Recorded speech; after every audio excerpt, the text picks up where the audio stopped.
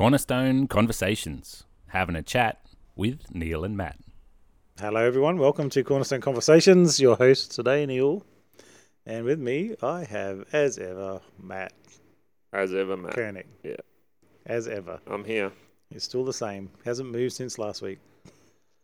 Same yesterday, today. Probably not forever. Some changes is in the wind. What's changing in your life, Matt? Hopefully I get some sleep in the next little while. Yeah, had a lack of sleep lately, but that's okay. Oh, poor old Matt. Yeah, Everyone. the season of small children and stuff. Yeah. Listeners, Yeah. pray for Matt that he gets some sleep. Good on you. I'll take it. Thanks. Alrighty. Well, Matt, we're going to be talking about what was the message thing? Journey to the Cross. Journey to the Cross. It's Yep. the series, yeah. There's a series, and we've got one more to go next week. And Matt did our first one, and I did Sunday. And what I wanted to look at was the confronting sin. That was the message name that I gave it. I don't know what it is on everything else. Yeah, it but is. It's confronting sin. confronting sin. Yeah. And really, I just wanted us to remember that to actually confront the sin that had entered the world was a big deal. It was like there was a high price to be paid. And just how sometimes we have this sort of lackadaisy view of sin that, it's not that bad. And it's almost like a benign word. If I say sin, it's like, oh, yeah, sin. Whereas like to God, he says that we should hate sin. Yeah. And I think that we don't really hate it sometimes. What do you reckon? Yeah, no, it's probably true. It's too confronting. It is too confronting. And that's the other part of the confrontation. One is that it took a lot to confront sin, to actually stand up to it. Yeah. And the other one is it's confronting when we're actually faced with our sin. Yeah. To think, there's a result of it. But understanding that end of it hopefully wakes us up a little bit to not only think about ourselves, but about other people. And the reason that they need salvation, which is through Jesus Christ, the only way. So obviously in the beginning, Adam and Eve in the garden, as you were talking about the week before, Yep. there was only one thing that God told them not to do, and that was to eat from the tree of the knowledge of good and evil. Yep. And they did it. I did. Yep. And it was a choice that was made to disobey God. And I think, that the results of that, just that one thing, was horrific. It actually broke relationship with God. They got kicked out of the garden. There was some curses pronounced on the world. And that in itself was actually horrific. Yeah. But it wasn't the worst sin. When Cain and Abel were there, God was talking to Cain. And so this is Adam and Eve's sons.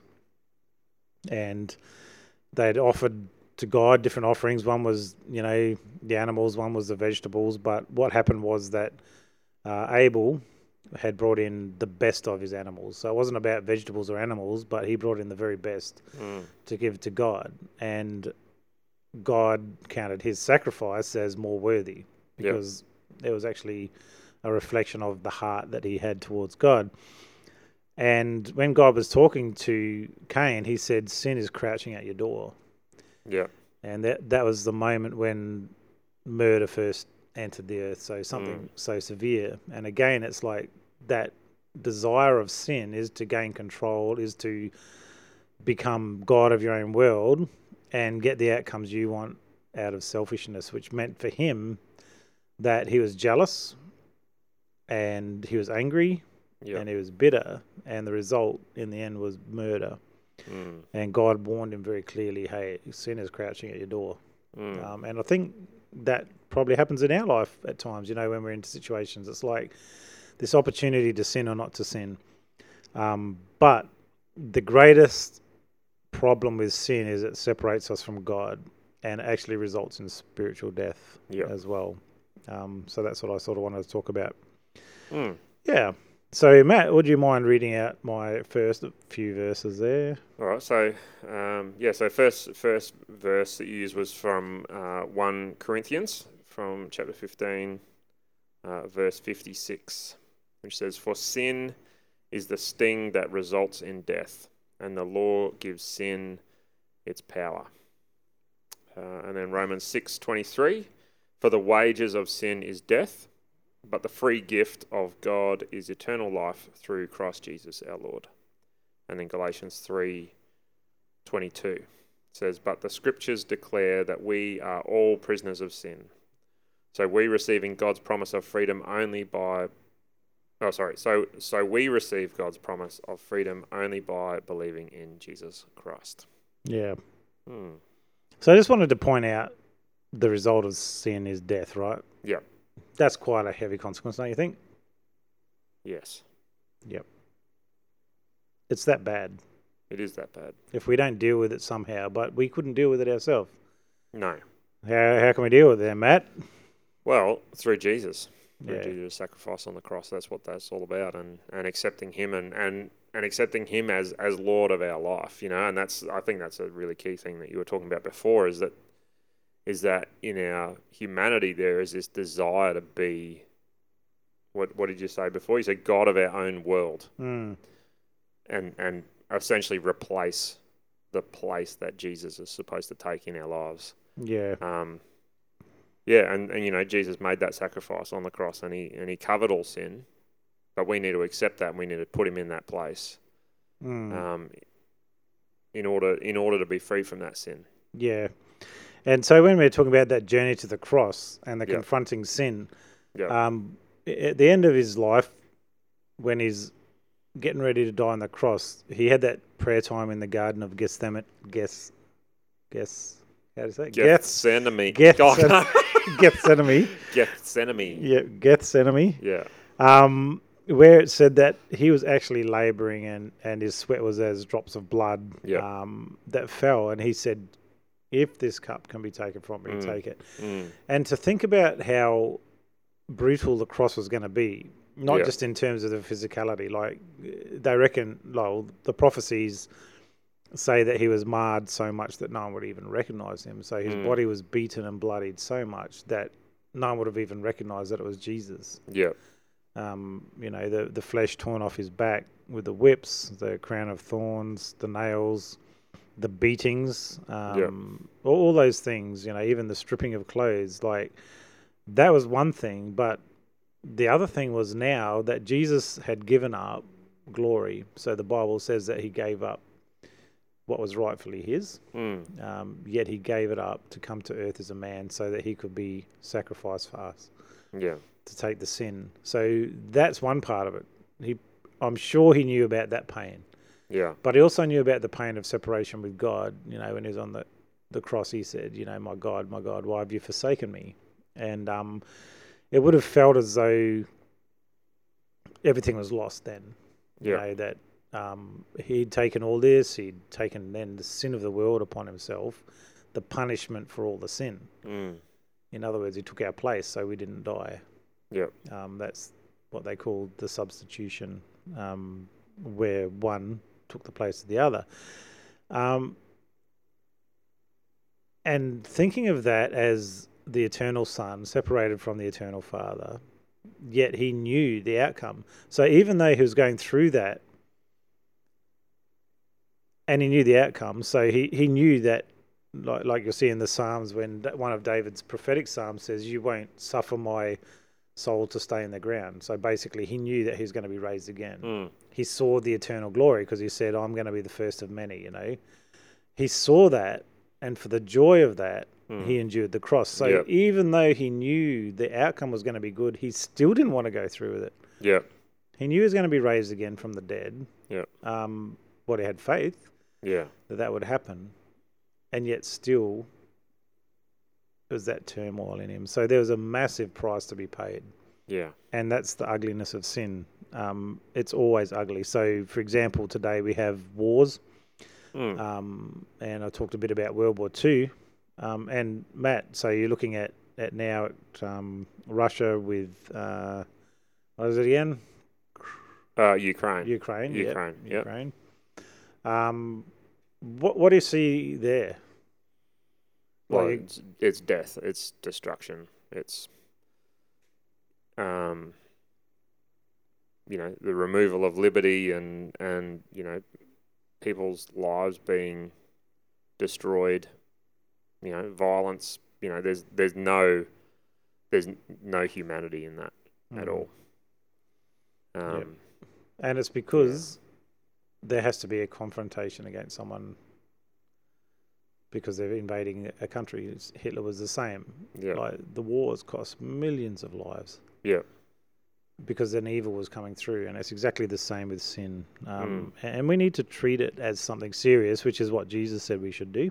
Yeah. So I'll just read from Matthew 18:7-9, and you can have a comment on it if you want. So Matthew 18:7-9, what sorrow awaits the world because it tempts people to sin. Temptations are inevitable, but what sorrow awaits the person who does the tempting. So if your hand or foot causes you to sin, cut it off and throw it away. It's better to enter eternal life with only one hand or one foot than to be thrown into eternal fire with both your hands and feet. And if your eye causes you to sin, gouge it out, throw it away. It's better to enter eternal life with only one eye than to have two eyes and be thrown into the fire of hell. It's a challenging passage, isn't it? Yeah. Like, I mean, as you said on Sunday, I don't think it's saying physically to do those things. And I think you jokingly said otherwise none of us would have any hands or feet or eyes or whatever. But it is that thing of just being aware that sin is there. Like that what you're saying before. Sin is crouching at the door, and it even says there in that reading there that temptation is inevitable. Like it's coming, and we've got to be prepared for it and be on the lookout for it. And be in that place where we're not intentionally going about doing things that go against what God wants us to do and all that kind of stuff. And that includes, I think, being part of the body together, and you could even read that whole passage as in reference to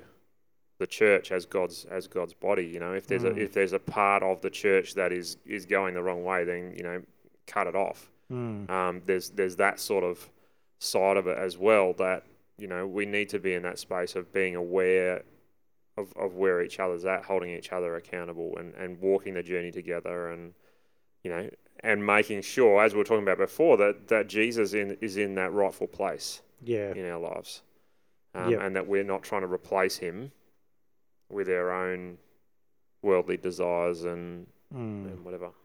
Yeah, and I think it's like pretty obvious there. He's saying get rid of it or you might end up in hell or in the fire of hell. That's pretty severe consequence. Very, very severe consequence. Yeah, and so we could think about it in terms of this. So suppose I go to a certain place with certain friends, and every time I go with them, I sin. Yeah. What's Jesus saying? Cut it off. Cut it off. Don't go to that place anymore. Don't go to that place. Don't hang with those friends. Don't hang with those friends. Whatever it might be. And I had there's a tiny little one, but it was just something that happened to me playing indoor cricket. And I got given out, and it obviously wasn't out, but the guy in the field said he caught it. It didn't even go off my bat. He knew it. The umpire gave it out, and I was like, why'd you give me out? Oh, I didn't see what happened. And I was actually quite irate, and I started getting just a bit angry, and I actually apologised to the umpire afterwards. But that week I just said, you know what, I'm not playing cricket for a while. This is not good for me at the moment. I'm, like, it sounds so simple and little, but I was just like, nah, my reaction was ungodly to all of that. And I was like, nah, better off not to be here right now. I'm obviously, I need to deal with something. I wasn't like abusive or anything, but it was just funny. Like, I was just like, nah, that was one decision I made. It was just like, not happening. It didn't mean I stopped playing cricket or whatever. And I sort of gave the example, that perhaps you can watch 5 TVs and nothing's wrong, but other people to have one TV, they find themselves going down the wrong channels all the time. Get rid of it. Remove that temptation, because it's about what happens as soon as we sin, we get separated from God.